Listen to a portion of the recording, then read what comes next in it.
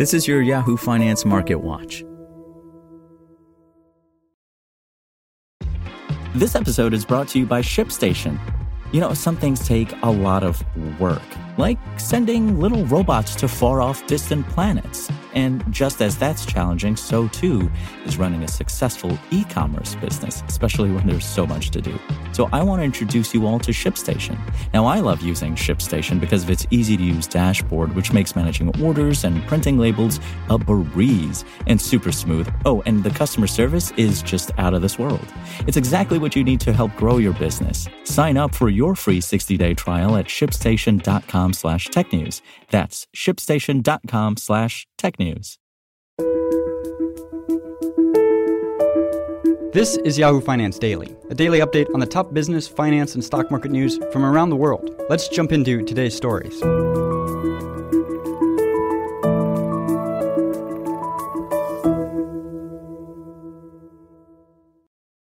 U.S. stocks closed mixed after choppy trading Wednesday as investors pored over minutes from the Federal Reserve's last meeting earlier this month for clues on its next move.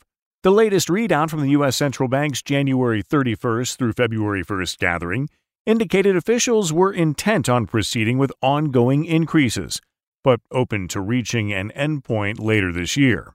The S&P 500 declined 0.2%, while the Dow Jones Industrial Average slipped about 80 points, or 0.3%. The technology-heavy NASDAQ composite was an outlier, edging up 0.1%.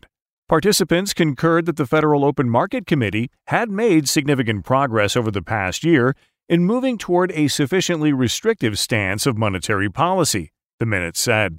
Even so, participants agreed that while there were signs that the cumulative effect of the committee's tightening of the stance of monetary policy had begun to moderate inflationary pressures, inflation remained well above the committee's longer-run goal of 2%, and the labor market remained very tight.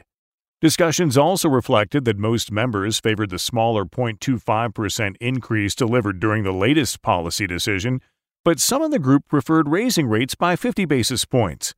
Cleveland Fed President Loretta Mester admitted in a speech last week she would have favored the more sizable hike, but officials did not want to surprise the markets, which were pricing in 0.25%.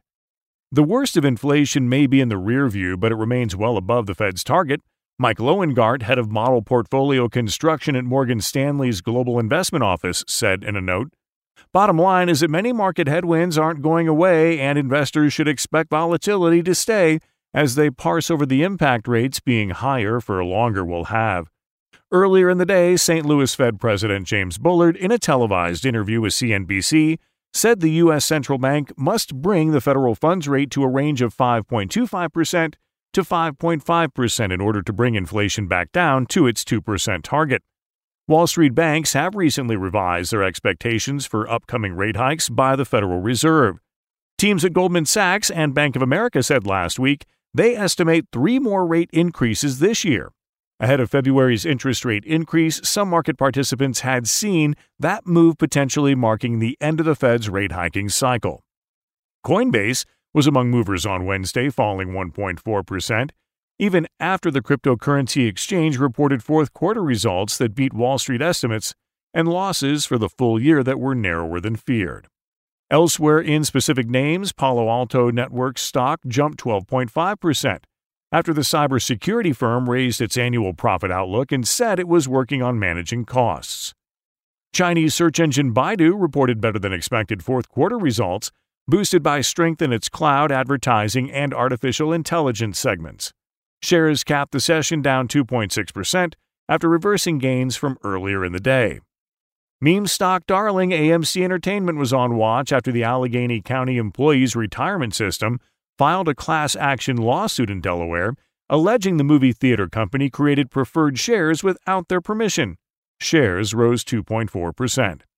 In the bond market, Treasury yields were steady early into the day, after rising sharply Tuesday to the highest levels since November.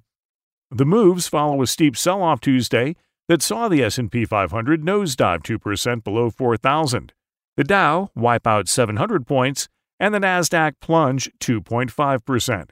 The moves coming as investors adjust their expectations to higher interest rates for longer.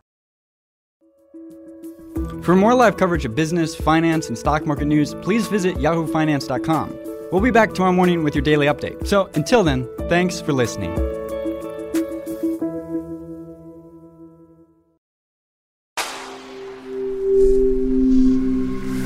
Spoken Layer.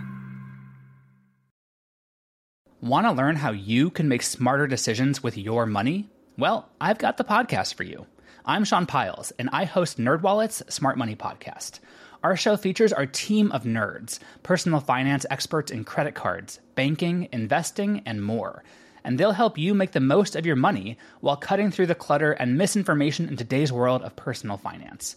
You'll get clarity on strategies to help you build your wealth, invest wisely, shop for financial products, and plan for major life events.